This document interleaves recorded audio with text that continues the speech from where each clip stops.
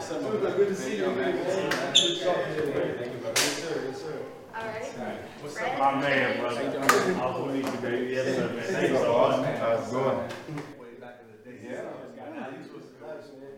You first went there. Bro, give me a picture of this. Oh, that's going on the wall. Let me hold on. Let me get one holding it cool. You know what I'm saying? Like I was a part of something. Let me get sexy on them. What you gonna hold it? You gonna hold it like you want it? Do that LeBron like this. When I get these teeth done, oh yeah, I'm holding the trophy. Don't drop it. Boy, listen, I'm holding this shit so tight. Tighten up. Yeah, tighten up. Neck. Okay. 1, 2, 3. Hold up, limitless. Take a stomach, got pinning it. I fought the head to witness it. Get my people feeling militant. Way I'm feeling, got me up. On the mission, got me up. Knowing me, I got the key. On this vision, I can trust. Limitless. Take a stomach, got pinning it. I fought the head to witness it. Get my people feeling militant. Way I'm feeling, got me up. On the mission, got me up. Knowing me, I got the key. Sir. Hey man, we back on the pivot. Listen, we thank you guys for all the support. Remember to subscribe and like every single episode, and maybe watch it even more than once. That'll be great. We got a very special guest today. Fred's kind of giving it away. He got a little Yankee fit on.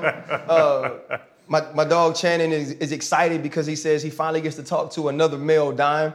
But it's 14-time All-Star, MVP, World Series champ, now great in his business life and also analyzing the game. Alex Rodriguez, man, thank you for being here. This is huge for us. We asked Floyd and we had him on. All right, bro.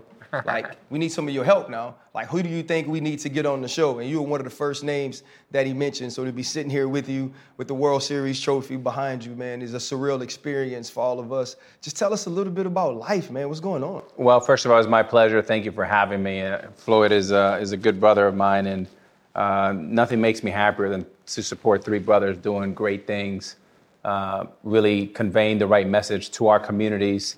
And I think what you guys are doing is really God's work, because we need to feed our next generation with positivity, good information, whether that's investing, taking care of themselves, health and wellness, and sports, right? And sports and music has a tendency to bring people together in a world that's so divided today. So I'm just vibing, running my business, having a great time. I have my two daughters that go to school right down the street here in Coconut Grove, Miami.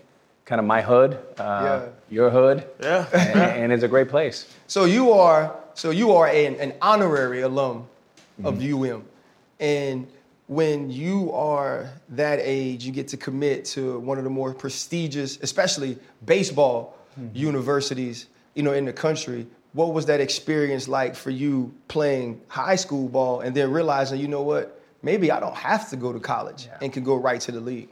Let me bring you back a little bit to right here when I grew up right here in the hood. I grew up in a neighborhood called Kendall. It was probably like 99% Latinos, Cuban, Dominican, Puerto Rican, Colombians. We're all the same, right? We're all Latinos. But I came from very modest beginnings. And my mother had two jobs, right? She was a secretary in the morning. She served tables at night, single mother with my two siblings, Joe and Susie. And that's how we survived. And I was at the Boys and Girls Club every morning, every day after school. And what was interesting is right down the street, you had the University of Miami. And bringing you back, growing up, we didn't have the Marlins. We didn't have a professional baseball team. Right. So growing up in Miami, Ron Frazier and the Hurricanes was everything. It was like our version of the New York Yankees.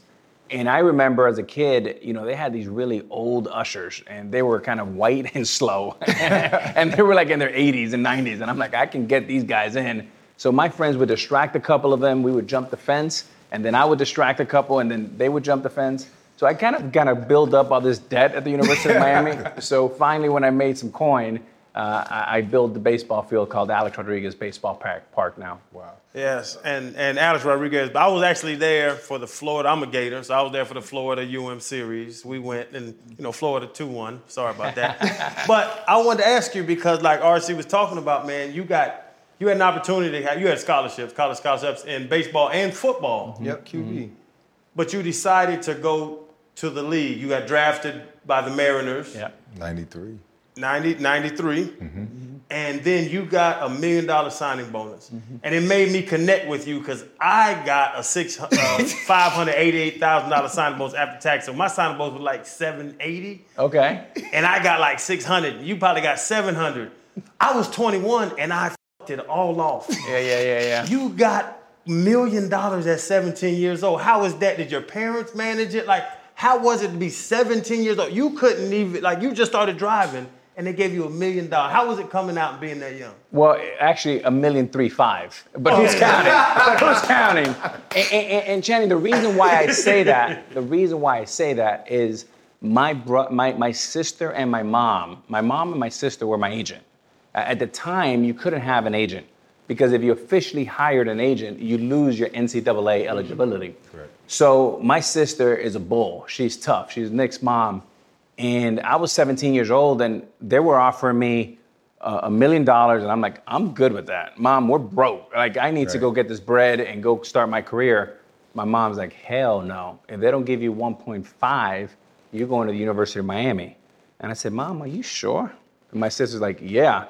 I've never met people that are broke that are so damn tough. All right? Like, usually you get tougher when you have leverage. We had no leverage. That early on kind of gave me an idea of the backbone that my mother had and the conviction and the confidence in me.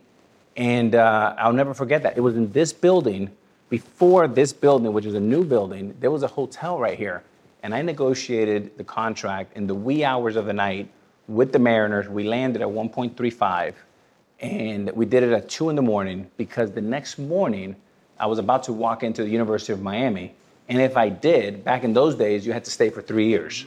So it was one of the most exciting, most nerve-wracking experiences of my life. And I thank my mom and my sister for having my back. Your inspiration, what inspired you to get into the game of baseball?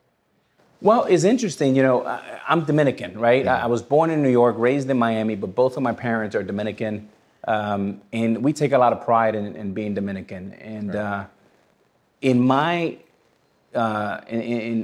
Dominican Republic, it was really about, you know, merengue, baseball, and Presidente beer, right? And there's some staples, and baseball's one of them. And I remember this, Fred, you'll like this. My mom, she wasn't around much because from the time she woke up, she had to make bread. And every month that rent came, and it felt like 30 days came in 3 days. Yeah. And I remember as a young man, I went down on 2 knees, and I prayed to God. I said, Dear Lord, please slow down time for my mom because I see the stress and I see the pain. And we had to pay $600, and that was a lot of fucking money, right? Yeah. And we had to move every 18 months because they kept raising the rents. And then I said, prayer number 2, I said, Dear God, if I ever have an opportunity to change places with the landlord, I'm going to do that. And sure enough, about 12 years later, I'm now 22, and I have an opportunity right down by the Miami Heat Arena on Biscayne to buy my first duplex. And I bought that duplex. And that kind of started my investing career, my entrepreneurial career. And it was all because I was wounded from a little kid watching my mother. And that's my mom. It's crazy that you jump right to it because that was one of my questions. I know you have this crazy real estate portfolio, you're a real estate mogul. I wanted to ask you, when did you buy your first property? Because I've gotten into real estate investing. It's amazing. But I wanted to know when you bought your first property. Was it when you came out or 22? So my first property, you know, I ended up buying it in my early days in Seattle. And it was a small duplex. It was probably around, I was 22 years old. And a couple years later, I sold it for double. And I said, oh, okay, this is good. And then I bought a fourplex. And then I bought an eightplex. And my biggest investment, I bought 60 units. And I'll never forget this. I had to write $1 million check down payment. It was a $3 million property. Now, I had $2 million in my bank account.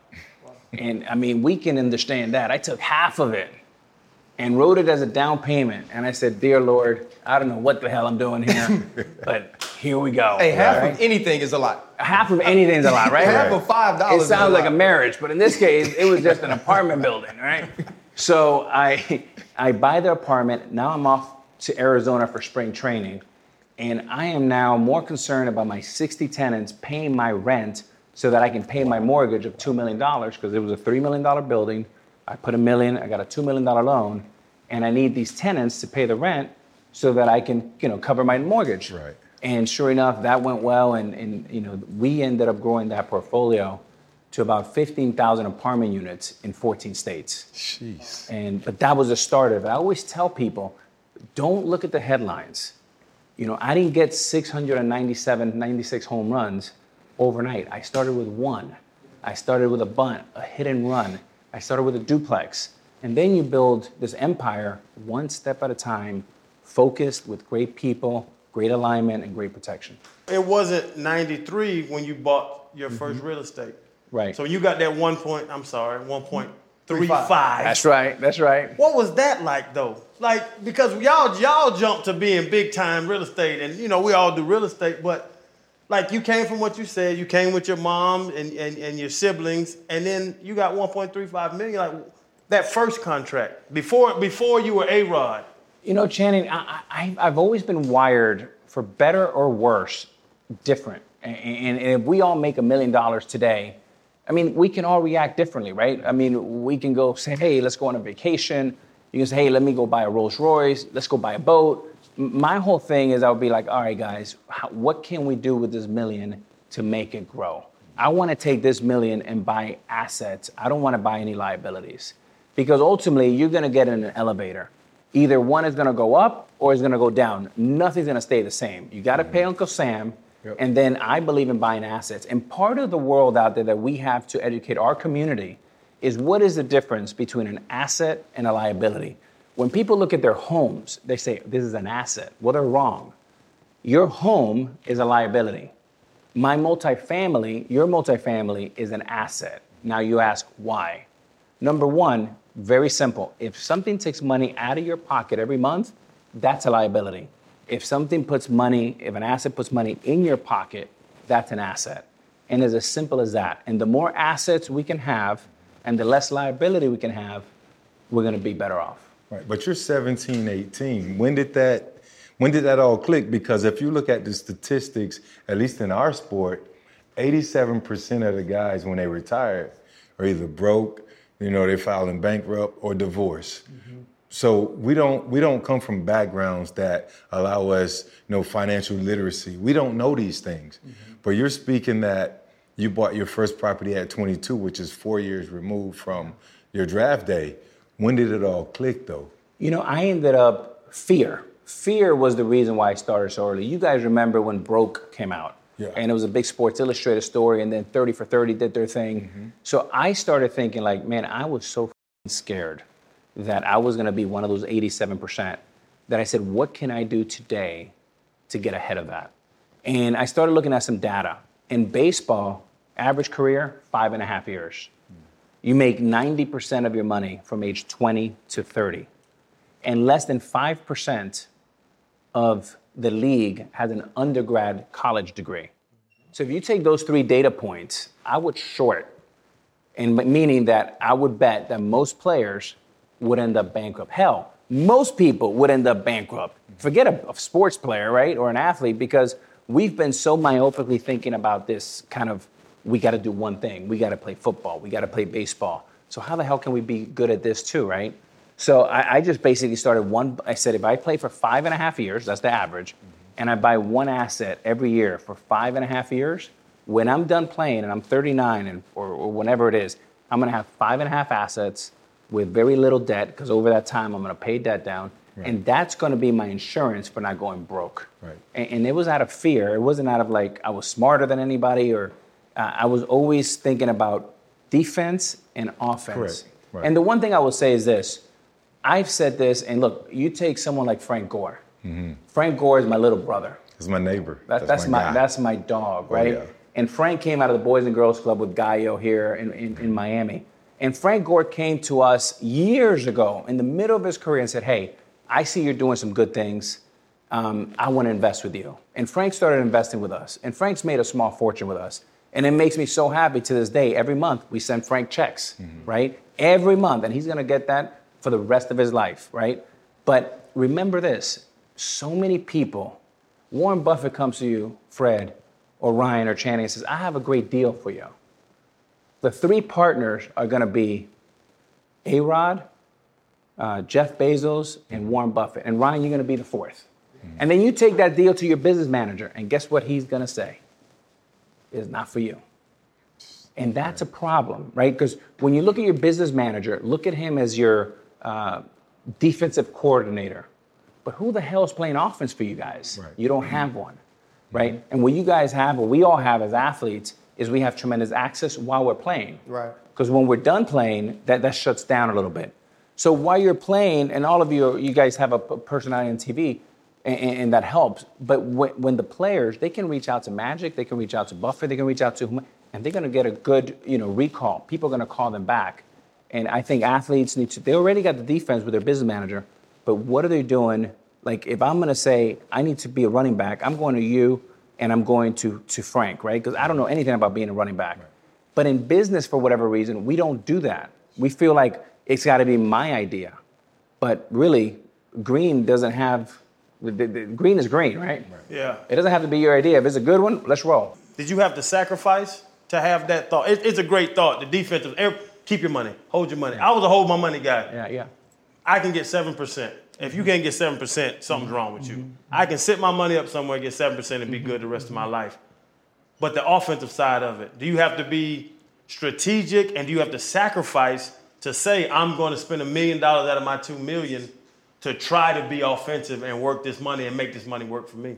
Yeah, a lot of it is strategy, right? Like, if you look at inflation today, it's going to be 7 or 8%. So if you're making 6%, you're underwater, right? So you have to be really intelligent. One of the things when you own real estate is a hedge against inflation, number one. Number two, whatever real estate you have today, you probably couldn't build it for what you paid for it. So again, I always say, let's start small. Okay, Ryan, if you have $10, I would say, hey, give 9 to your business manager. Let us do 1 together. I'm going to put up 5, you put up 1. I like that, because your first question is, how much are you putting in? Yes. If the answer is none, then you know what they say. You're going to end up with the experience, I'm going to end up with the money. So number one, what are you putting in? We have to be aligned. And watch how that 1 reacts to the 9. If you're crushing it with the 1, then you say, okay, you know what? I'm going to do 2. If you're crushing it with the 2, what are you doing over here? Maybe you're the wrong person, right? But you create a little check and balance. But I will say, start small. I always tell people in my office, everybody that you see here is invested in the company. And if they don't have money, I'll lend it to them, because I want everybody aligned. When we win a championship, everybody's got to taste the same champagne. We can't have Alex and the partners drinking champagne and then Nick drinking, Presidente beer, even though it's great, right? But so it's creating that alignment, but starting small. Yeah. If your investment, this whole thing really gets me going, right? Because what happens, and I always think about my mom, right? Why can't my mom invest with Warren Buffett? It doesn't make sense that all the rich people get all the right deals. By the time it gets to all of us, we're seeing the crap that everybody passed on. So if we think about how can we put $10,000 with Warren Buffett? How can we put $10,000 with Blackstone? How do we put $10,000 with A-Rod Corp? And let's just see what happens. Put enough money that if you lose it, your life's not going to change. Maybe it's $2,000. It doesn't matter. But Nick is investing, and he started investing. He invests $10,000, and you watch. And what happens is all of a sudden you're connected. You're paying attention, because once your money's in, now you're going to pay attention. So that's what I encourage our generation to start thinking about. How do I put my money to work? Sitting here has been an education for us already, and listening to you talk about the way you were brought up, the different things that you, your mother and your siblings had to endure. It seemed that really shaped who you were once you did get money, and once you did get an opportunity to get to the league and become, the landlord and not the tenant. But you teach a class at Stanford Business School called Strategic Pivoting, and you're also big into mentoring. What are the things you are trying to pass down, other than just the money, the heart of what you're trying to get to? Yeah, it's a good question, Ryan. Now with direct messaging, we get all these cats. Now I get dozens and dozens of direct messaging where players are looking to invest with us. They want advice. And I can't do anything with NBA players because I'm an owner, but football and baseball, I help a lot of guys. And now we have a lot of guys investing with us. But number one is knowledge. We've heard it from little kid, knowledge is power. But today, you can find knowledge in so many different ways. Back in the day, you had to go to a library. Today, you sit on YouTube and say, how to invest in real estate. Who are the best real estate investors in the world? What are the best markets to invest? If I have $5,000, where can I put it to work?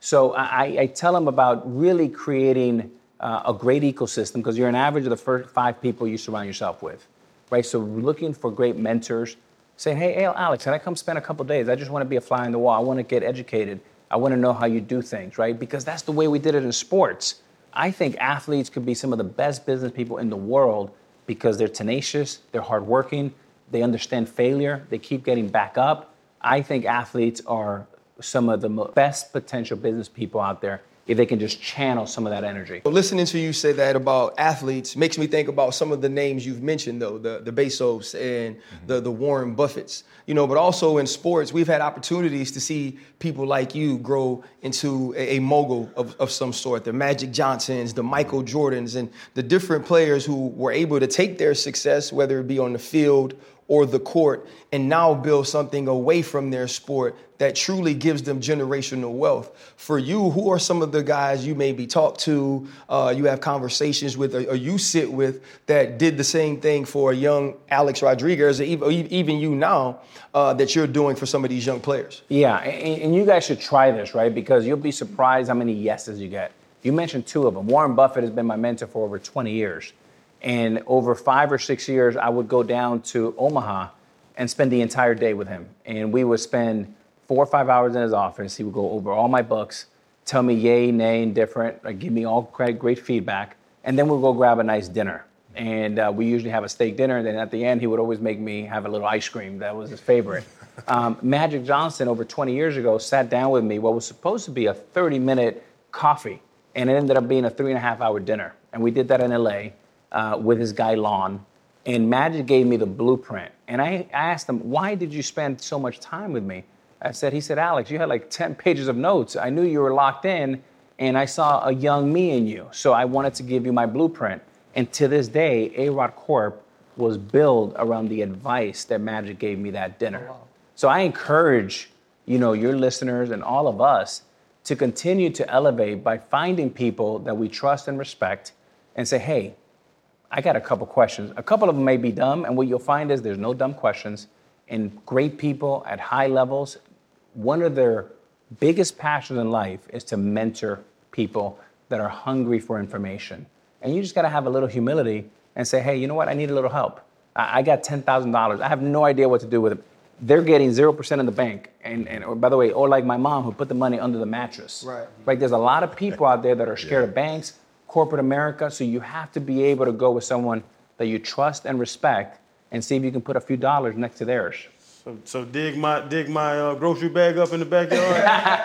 'Cause I don't trust none of them. But you brought it up with the Timberwolves and the Lynx as well, correct? Mm-hmm. Yes, sir. Why basketball? You're one of the best baseball players ever. Ever to live. Ever to walk the earth, and you bought 2 basketball teams. When I saw that come out, I was like, buy a baseball team. Why not? Well, let me tell you something. You know what it say? Game knows game, right? Yeah. And when I look at a young Anthony Edwards or Cat or D'Lo, I know what a champion looks like, and you guys do too, right? Because you look at another athlete in the eye, and it transcends sports. It's really about this. It's about this. It's about this, right? And that's really important. Then I looked at the landscape of, it's funny. One of my heroes, Magic, NBA legend, ends up with a baseball team with the Dodgers. Yeah. And here I am, I played 25 years of baseball, and I end up with an NBA team. But when you look at the NBA, there's so many things that they're doing right. No, number one thing they're doing is all they care about is growing the pie as big as possible, and then they split it right down the middle. So there's no labor issues now, in the future, or ever. So all we're trying to do is, it's simple, it's 4 of us.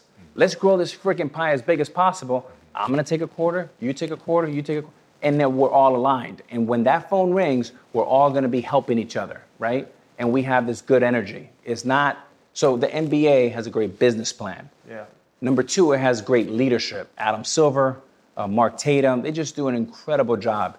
When they're faced with challenges, they face them head on. They take a negative into a positive. You see how Adam Silver handled the Donald Sterling situation. Boom, Steve Ballmer ends up with a team. Anytime there's a situation, BLM, you name it, they're always out in front, right message, they're not afraid. It's a global sport. Look, I got to bribe my girls to come to a baseball game these days, which breaks my heart. My first love is baseball. But they don't want to sit there for 4 hours, right? Basketball game, we're there for 2 hours and 15 minutes.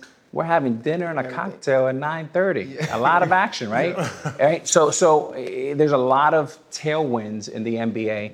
I actually think that if you look at the landscape of the NBA and the NFL, you won't be able to acquire an NFL or an NBA team for less than $5 billion in the next 15 to 20 years. Oh, yeah. Because when I look at the investments that you spoke about, you talk about real estate, you talk about basketball, essentially a basketball team is not necessarily real estate, but it's like real estate, right? Yeah.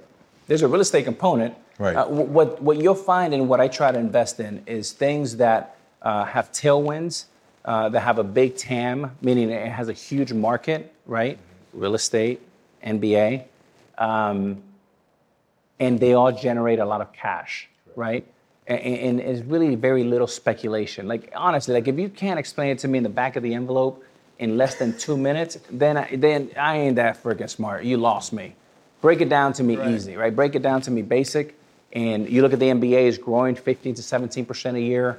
There's young audience all over the world. It's a global sport. It's fun, right? And we got to keep things fun. In this world where TV contracts are going, if you keep it fun and entertaining, and my daughter's going to walk in, I can't keep her attention for more than 6 seconds. Right. So you think about a 4-hour game, it's a challenge. You look at, you're talking about a 4-hour game, also the incredibly long seasons, you guys being on the road a ton of time. What did you learn from the adversities of baseball, whether it be individually on a team, understanding the losses? Because we sit here, and if you read through Alex Rodriguez's bio, it looks like a ton of wins, right? I'm sure if we got an opportunity to look at your portfolio, it would be a ton of wins. But there had to be some things that taught you lessons along the way. What are some of those situations that you said, okay, you know what, Alex, this is something I can learn from, be better about, and help somebody going forward? Yeah, I mean, look, I have a huge portfolio of losses, right? A huge. I'm 5th all time in the history of the game, 5th in the history of strikeouts, right? So that means 4 people. I know you're good at math. Hey, why are you looking at this is crazy. Freddie T can't do the math. Channing can do it. Right. So I thought he was going a different direction. I wasn't. So if I'm 5th, that means that only 4 cats in the history of mankind have struck out more than me. Right. So I got a PhD in failing, folks. I know how to fail better than anybody. But I always tell my daughters, I have a master's in getting back up. And the thing about failing, it's not about failing, it's how you handle failure. And how do you learn from those lessons? And how do you dust off and get back to the box and say, you know what, this time I'm going to do it. But do it where you feel like you're still going to get it done.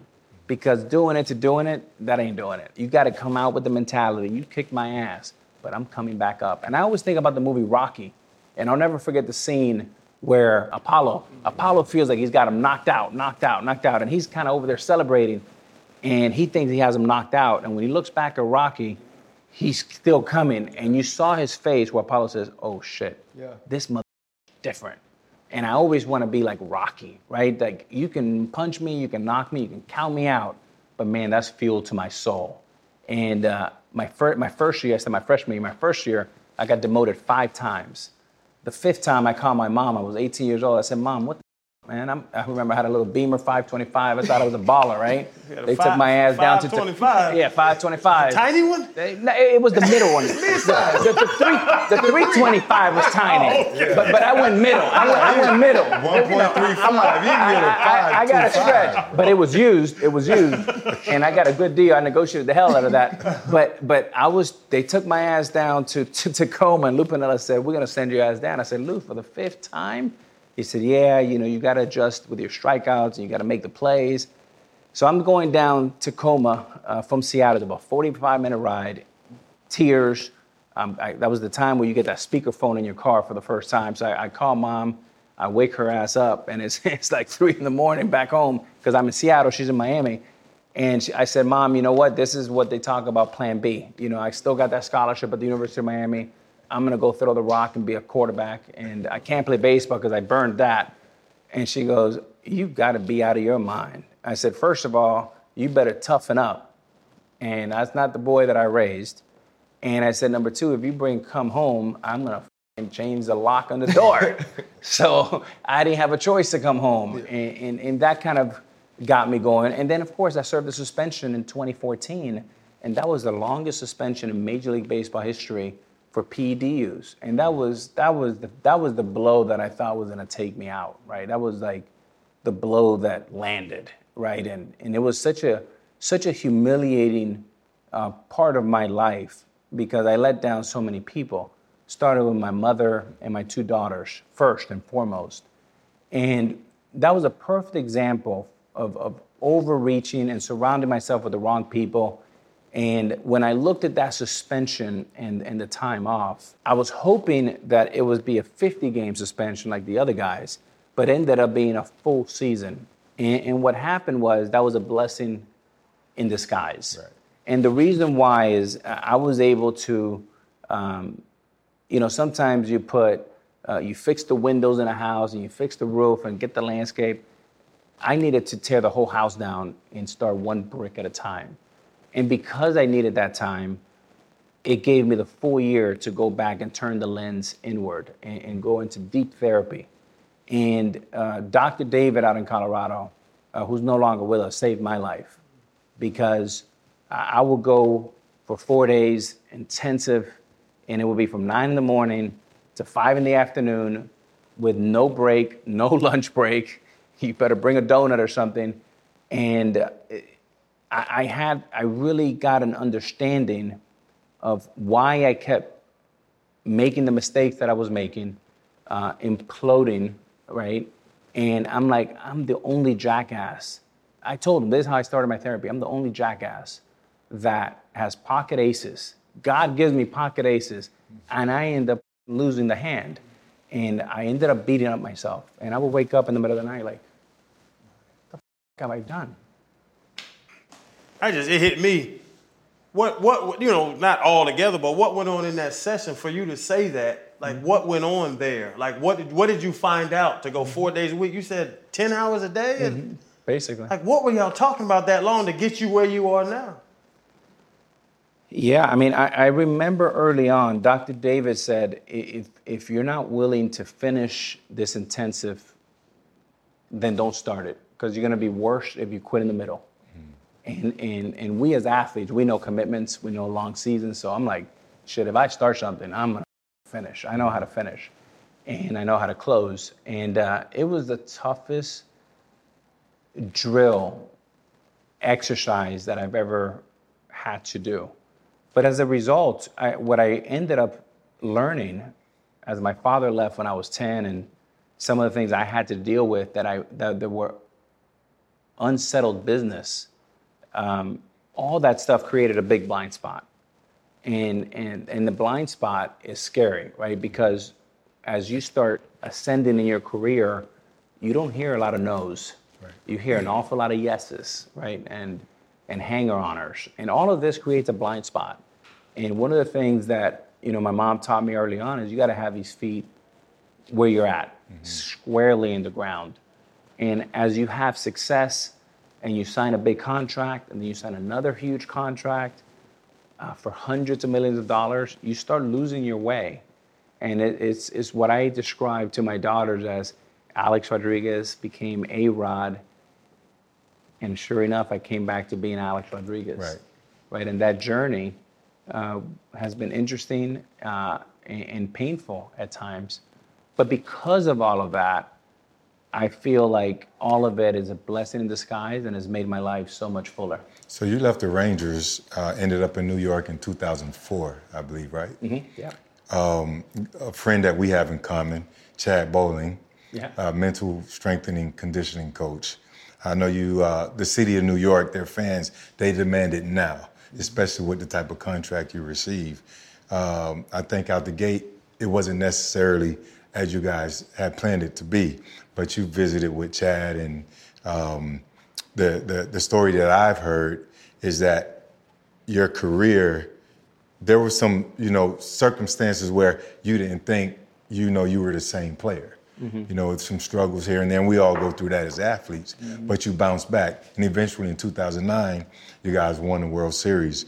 A lot of young guys, including myself, when I met Chad, Trevor, who's no longer here with us, I was opposed to mental conditioning. I'm like, I'm good up here. I don't need that. But it made me a better player. How did it make you? Yeah, first of all, Chad was, he was real relatable. He would show up sometimes in uniforms, like in his Yankee gear. So it wasn't like you're going to go see a medical doctor where, you kind of thought that was synonymous with going crazy.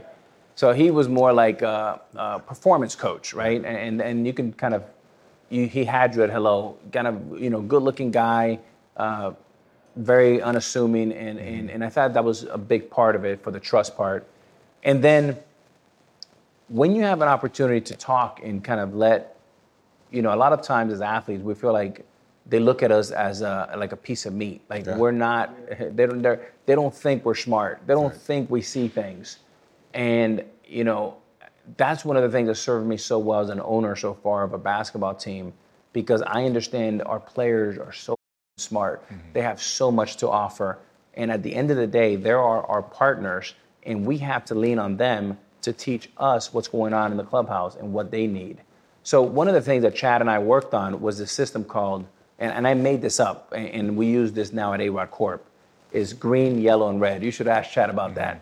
But essentially, Ryan, if I'm meeting with you once a quarter, I'm going to give you the green, the yellow, and the red. I'm going to first start with the green. So here are the things you're doing well. You're showing up on time, your workout is great, you're being a great leader, blah, blah, blah. I'll give you 3 or 4.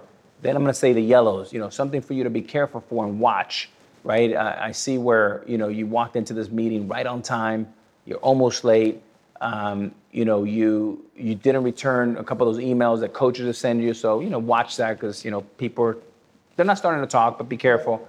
And then red, you got to stop wearing them crazy ass shoes. You can't; they're going to kill you, right? But so what happened was you went in knowing exactly what to expect: the good, the bad, and the ugly. And then when we sandwiched it like that, you were more receptive to the red. And then what happened with me was I was now looking forward for the red more than anything because I'm like, okay, I'm good with the green. I know I'm doing some good things. The yellow, that's really interesting. I got to watch that. But the red, what are the things that I got to change today? So it gave Chad a license to help me become a better player and a better person in that clubhouse. Yeah, you mentioned the red and changing things. And obviously, when you go away after your suspension and you go through some of that intensive therapy, I believe that has to change who you are internally and externally. You return and you start to play again. What was the reception like? Because listening to you talk about how smart players are, it brings me back to the locker room and understanding that when you get around guys, they feel certain energies, right? They feel if you're confident in who you are now, when you get back into that atmosphere, and let's be real, you A-Rod, like you ain't just like a regular cat. Like if we used to follow you and be like, what, they gonna give him 375? They gonna give him 300? You know what I mean? And so when you walk back into the clubhouse, what was the reception like from the rest of the players? And are there any of those guys that you like, you know what, these are my favorite teammates and here's why? Yeah, I think what they sensed, Ryan, was a paradigm shift of who I was as a human being. Like we grew up around a bunch of bullshitters. I mean, when you grow up in the hood, people lie to you all the time, right? We grew up with a bunch of perpetrators. And it sounds funny. They don't look in your eyes. It should just everything Weasley. Yeah, just like slippery. Angles. They all have angles. They got an angle. And as players, we know that. We know coaches like that. We know players like that. We know owners like that. So we run the other way. Like we've got enough of that shit in our lives. Right. So when somebody comes to you and talks to you straight and they look in your eye and they're not going to tell you what you want to hear, but they're going to tell you the truth, you go, oh, that shit is different. Okay. And you build credibility. So when they saw me come back, they saw more of that. And it wasn't a sugar coat. And I f***ed up, and that's on me, and period, right? Not like, hey, the commissioner had it against me. None of that nonsense bullshit that I was doing. I came back, and the commissioner did what he had to do because I f***ed up, and that's on me. Not on Rob Manfred. That's on me. And it just changes things. And when I started doing that, I started seeing some light at the end of the tunnel. And then the last part was I started understanding, bringing levity into my life and not taking myself so seriously and having a little bit of fun. Forever, pre-suspension, I was like a robot. I was so fucking uptight. And I was like, wins were home runs and contracts and championships. And post, I was like, hey, let's go have a pizza with my boys, right? And let me go spend some time with my daughters. And having people around here, let them do well. And winning just looked completely different. I say pre-suspension and post-suspension. And I think those who have been around me will tell you that is a big difference. And is that the thing too? Because reading about it, because I love you. I don't love baseball. I'll tell you what. I know A-Rod, but I'm not going to say like I can name all your teammates, bro. But there was a narrative that you were a bad teammate. Was that media driven? Like, was there something there? I think I read Joe Torre, something in his book about you being this bad teammate, or like when you got to a team, like you were kind of standoffish. Was that the pre-suspension A-Rod? Well, I will say this. I was a bad mother, right? We know. That's real talk. And I posted every single day. Yeah. And when you think about star players, the biggest asset is being available, right? And I was available every night to play, no matter what the hell was happening. So for me, a good teammate starts with you got to be on that field, whether you're hurt or you're not. So from that standpoint, I thought it was a great teammate because I helped you win night in and night out, right? And that's the most important thing a leader can do. There were things that we talked about pre-suspension that I was my worst enemy, right? Because honestly, I didn't know any better. And it wasn't until I addressed it with therapy that I realized that I had a blind spot, that I sounded like I was full of shit. Even when I wasn't, I just sounded slippery. And I'm like, what the I didn't see it. I couldn't hear it. I couldn't smell it. When I got after suspension, when I got done with my therapy, which I've been in therapy now for 8 years, right? And my therapy hasn't stopped. As a matter of fact, I had an hour session today. I think that I'm circling second base. So I still got a long ways to go. And I don't think therapy is something that, big tough boys like us should be embarrassed about, because I think it's really important. The bigger and tougher you are, the more help you need, right? And the higher you are in the chain, the lonelier it gets. So I think what was happening, Shannon, is that I was doing things that didn't need to be slippery, and I made them slippery. So as a result, when I come out of my suspension, I just became more straight. And if you ask me a question, I'm going to give you a straight answer. And that's it. There's no sugarcoating. And I think that kind of made, whether Joe Torre or other people think of that, I was my own worst enemy. Yeah, you mentioned, when you came out of therapy, continuing to do therapy now. And I'd start thinking about young players. We had Antonio Brown on the show recently, and it was one good for me because he was someone I mentored when he was in the league, but he's also someone I've butted heads with since. When you look at young players like that, what is some advice that you'd want to give those type of players who can be seen as bad teammates or who can be seen as doing things that affect the team negatively, but also to the people around them? Because you mentioned a little bit about having the hanger-oners and the perpetrators and those type of people. There's always someone who needs the help, so they have to accept it, but also people around them that has to be a circle that allows them to ascend and trying to give them a mirror. What advice could you give someone like an Antonio Brown and the people that want to help him? Well, first of all, I want to say that I personally love Antonio Brown. I love him so much because I see the goodness in this young man. First of all, he's a beautiful looking guy. He's handsome as hell. He grew up right here in Miami. You have to sympathize with the way this young man grew up. Mm-hmm. It's not like, he grew up in Park Avenue, right? He's seen things that probably none of us have ever seen, right? And so I think as a leader, we have to lead with compassion and empathy. And I recently sat at a Miami Heat game with him and the champ Mayweather, and I was just so impressed by his way, He's got a different way of communicating, but why can't that be celebrated? If he takes off his shirt and he comes out, that's an expression that's happening. Doesn't make him a bad guy. There's a lot of bad shit going on in Russia and Ukraine and COVID. Like, that is bad. Okay, this young man is artistic, right? He wants to wear a glove. He wants to wear a mask. he's got way more flavor than me, right? Right. But I don't see that as a bad thing. What I love about someone like Tom Brady, who I love, is a dear friend of mine who we go back over 20 years. I love how Tom embraced him. Because to me, that's real leadership. When a guy needs you and he's falling down and maybe there's a little confusion, when a guy like that embraces you, Ryan, you probably did the same thing when you played with him. And it comes with a little tough love. It comes with a lot of support. But we can't turn our backs on young people that are going through challenging times, because what are you going to go to? The kid that doesn't need be you? there for? Right. But So the leagues should be there for you. Mm-hmm. I'll answer that question, right? MLB, NFL, NHL, whoever it is, the league should be there for that guy, shouldn't it? Yeah, they should. And also, like, we have to protect these young men. Remember, when I was 20, when I was 30, I'd cringe at some of the shit I do, the things that I used to think about. So if a young man like Brown, who still has maybe 5 or 6, 7 more years left if he takes care of himself, is how do we take that young man and take him away from the spotlight, give him a little protection, give him some vitamins, put him around a Chad Bolan, put him around a Jerry Rice, a Ronnie Lott, these legends, right? Yeah. Someone like Ryan, Stephen A. Smith, brothers that he respects, that he may not have. Look, I didn't have a father, right? So I had to lean on the Warren Buffetts, the Lou Pinellas, the Joe Torres, the Mariano Rivera's, talk about a great teammate, Andy Pettit.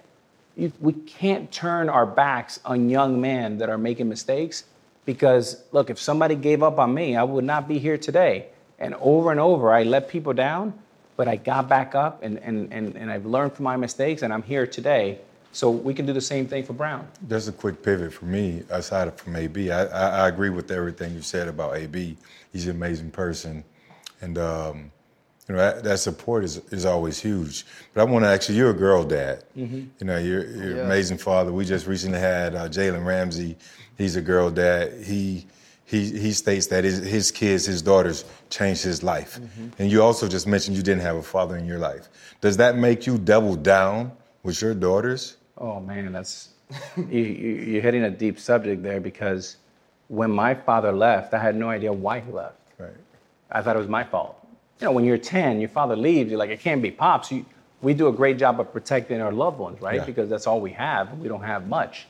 So when he left and I realized that he wasn't coming back, whether it was 13, 14, or 15, I did another one of my prayers, and I said, Dear Lord, if you ever give me the opportunity to be a father, I'm going to promise you I'm not going to let you down. Could you pray for me? Because it seems like... Hey, he got the Sierra prayers. He got them Sierra prayers, though. That's how she got Russell Wilson. I didn't see your call long. I need God's number, because I'm getting a secretary and somebody else. I need to talk to the man. But I made a promise to the good man upstairs, and I basically said, I'm going to be a present father, and that's going to be my number one mission. And having little girls, it's so important for us male figures to be around our daughters. Mm-hmm. Last night at dinner, got to put the phones away, take the iPads, no electronics. We're going to have some old school conversations here, and it's going to be one conversation, and we're going to listen. Mm-hmm. And, Nick's my nephew, and if he's on his phone, I'll jump somebody's ass, right? Because this is our time. It's 1 hour. We're going to have some old school conversations, and I'm telling you, everyone's like this. It's like they can't, that crackberry. And I'm like, well, you're going to wait. And I take the phones, and they hand them over, and I put them next to me, and nobody's going to touch that. And now we're going to say, what you learned at school. Right. Tell me what are the boys talking about.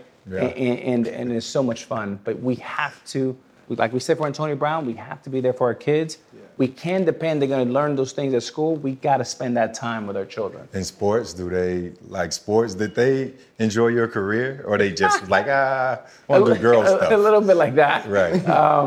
They are into music, drama. I recently took Natasha to Michigan. Mm-hmm. I took my ex-wife, Cynthia, who's a dear friend of mine and an amazing woman, her husband, Angel, and we all went up there as a kind of a 2022 family. Mm-hmm. We went on the plane and we watched Ohio State against Michigan. She wants to go to Michigan. Oh, wow. Mom went to Ohio State, so I loved it. I played referee, and them two were going at it. It was great. That is very 2022. Very 2022. Yeah. You took everybody. Yeah, everybody. That's a mixed family there, man. But with the girls, I need some advice, man, because you're just a smart dude. I learned so much. Do girls talk about boys? Like, how do you? Because I don't want to tell my daughter, don't talk to boys, but I also don't want to embrace that she likes a little boy named Jace, and I hate Jace. Yeah. Because he's talking to my daughter. Like, how do you talk to your girls about relationships? It's interesting because, like, literally, they're 13 and 17. And Natasha drives, and Ella thinks she's like 17 too, because she wants to be like sister. And every night I hear something that makes me cringe, but I gotta act cool because I want to hear more. Yep. So like this boy did that, someone smoked this. I was like, what the hell? 2022. Yeah, I'm like, so I gotta act cool so they don't think that, Nick always says, hey, dad jokes and dad body and all this other stuff.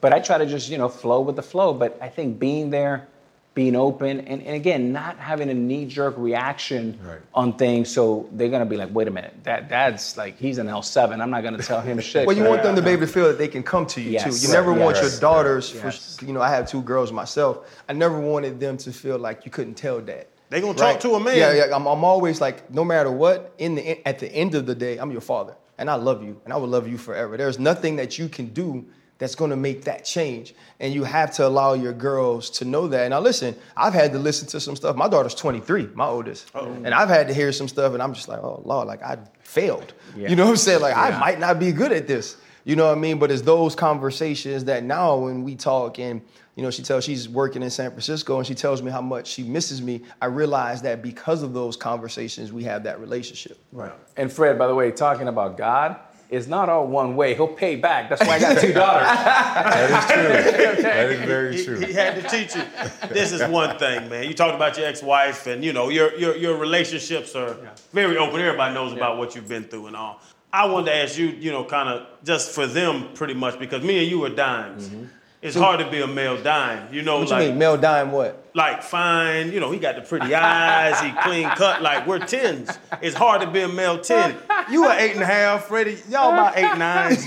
But like, I can't believe you put yourself on the same level with him though. Bro, Asia got you messed up. Do you see what side they put us on? This is free teeth never mind. Hey, Rob, I'm about to get my teeth done. That's all good. 11, big homie. I love it. But being a successful, good-looking, rich as hell, let's be honest, we sitting in your goddamn office. Like, what challenges does that bring to look the way you look, have the sex you have the fame you have, and now you're just trying to sit down and have a damn dinner at the Piccadilly? Yeah. Boy, Alex Rodriguez ain't no dang Piccadilly no more. You don't go to the Piccadilly? Pick a dinner. I like it. Pick a dinner. Yeah, I like it. No, I think it goes back to what Ryan asked earlier, which I thought was the right question, is like the whole thing when you get into like the less fake bullshit, perpetrating, you start attracting people. And my doctor told me this. He said, Alex, if you get this right, you're going to see the ball better at Yankee Stadium. You're going to go back and be more confident. You're going to attract better people in your life. You're going to attract a beautiful lady in your life that is beautiful in more ways than one, right? And I think as you start changing the way you live your life, I think you start attracting better people. The attention you grab, is that hard still? Like at 21 it was hard. I'm 38 now, so I'm getting at it. But the attention you grab when you walk into some. Can you walk down the street right now? You know what I'm saying? You're going to grab so much attention even being you. Like, is that hard to deal with? Have you accepted it? It's not. You know why? Because I've gone to rock bottom, right? And I remember sending out emails and people wouldn't return my emails. And it was heartbreaking. I've been A-Rod for 39 years, and now I'm a pariah. And nobody wants to deal with me. And that's because I did that to myself. So that reality check, I say, has set up the back nine of my life with full of appreciation, grateful, humbled, knocked on my ass. And I never want my children or anyone that I love to go through what I went through. But in a way, it was the best medicine that I needed because my highs were so high that I needed a low to match it. And I was at ground zero, depressed, sad. I was probably too much of a narcissist to think about taking my life, but that's just because I was so damn arrogant, probably. But it was the lowest point by far of my entire life. The suspension, would that be your biggest pivot? after that. Oh, yeah. And coming off of that, did you have to work twice as hard as you did to before your debut as a rookie in the MLB? Yeah, it was the hardest thing to ever come back from, because for the first time, I felt like I was an underdog again, which I know how to be an underdog because I was my whole life growing up. But ever since I became a professional, I got that 1.35, I was a Goliath. Right. And I was on this path with Ken Griffey Jr. and Edgar Martinez and Randy Johnson and Jeter and championship and this and that. And then I went back to the bottom. And I had to reconnect with that little boy that was 15, 16 years old that had to grind his ass off, right? But it was the medicine that I needed at the time to get back up and try to do it again. And I tell people this, there's a lot of people out there that are listening to your show and watching this show that are going through some hard times. Oh, yeah. And they wake up, they go to sleep at night, and they wake up and don't know if they're going to be able to pay the rent, don't know if they're going to have food to put on the table for their children. And my message to them is, visualize what you want your life to be in 5 years, 10 years, and then work backwards. Pray, connect, work hard. Your attitude would determine your altitude, and anything's possible, but do not lose hope. Work your ass off, get up, smile, and don't ever give up. Don't ever give up. Because if I would have given up, I wouldn't be here with you guys, and it's an honor to be here with you guys. 100%, for sure. You just mentioned Jeter, and to go from the Rangers to New York, having to go from shortstop to third base, was it an ego thing involved, or you accepted that? What was that like? To me, it was an easy decision, right? Because when George Steinbrenner called me to say, do you want to be a Yankee? He was very clear, and he said, I have a 4-time world champion shortstop. He's the captain, and he's not moving. And I said, well, boss, that's the only way I would have it. He said, if you want to come play third base, game on. I'm going to bring you to be a Yankee. And that was the agreement from day one. And Jeter and I, we never had an issue around that. And that was the agreement. And when you make an agreement, that's the deal. That is the deal. And I as a matter of fact, I think I told Joe Torre once, if you put me a short, I'll ask for a trade. Wow. So my agreement to George Steinbrenner was, I am the third baseman. Jeter is an incredible shortstop and someone who was a very close friend and someone that I admired. And 5-time world champion, Hall of Famer. So it was a great marriage. Yeah, it reminds me of LeBron coming to Miami, sharing the stage with D. Wade. You going to New York, sharing the stage with Jeter. Just two superstars, above the atmosphere stars, whatever you want to call them. Sometimes people think you guys are just butt heads, but you guys were there for one goal, one goal in coming. And we don't know that, right? I don't know if the media ever addressed it. Were there ever moments where there was friction? Because you are as Shannon would like to say, alpha male. A dog. Alpha male, that a big, dog. You walk in the room, you got an aura to you. Like, correct. Yeah. And I'm sure Jeter, that's been Jeter's team. Yeah. Was there ever button heads or friction or just happy, friendly competition? Look, at the end of the day, there's no relationship that's always going to be 100% goody-goody, right? I mean, that's just not realistic. No. You go back to my Seattle days, and I had some friction at some point with Buhner or with Griff. In Texas, I had maybe some friction with Buck Showalter for a minute, with Jeter, with Mariano. It's called a brotherhood. And when you play 200 games in 232 days, if you don't have some friction, then you're not competing, you're not an alpha, you're not a champion. Because we bring it every day, and I've never met a player that wanted to win, understood winning, leadership, the little things, the big moment. I was in awe of Derek Jeter and how he handled those big moments. And the truth is, I always felt like he can score 140 runs, I can drive in 140 runs, and together we were better.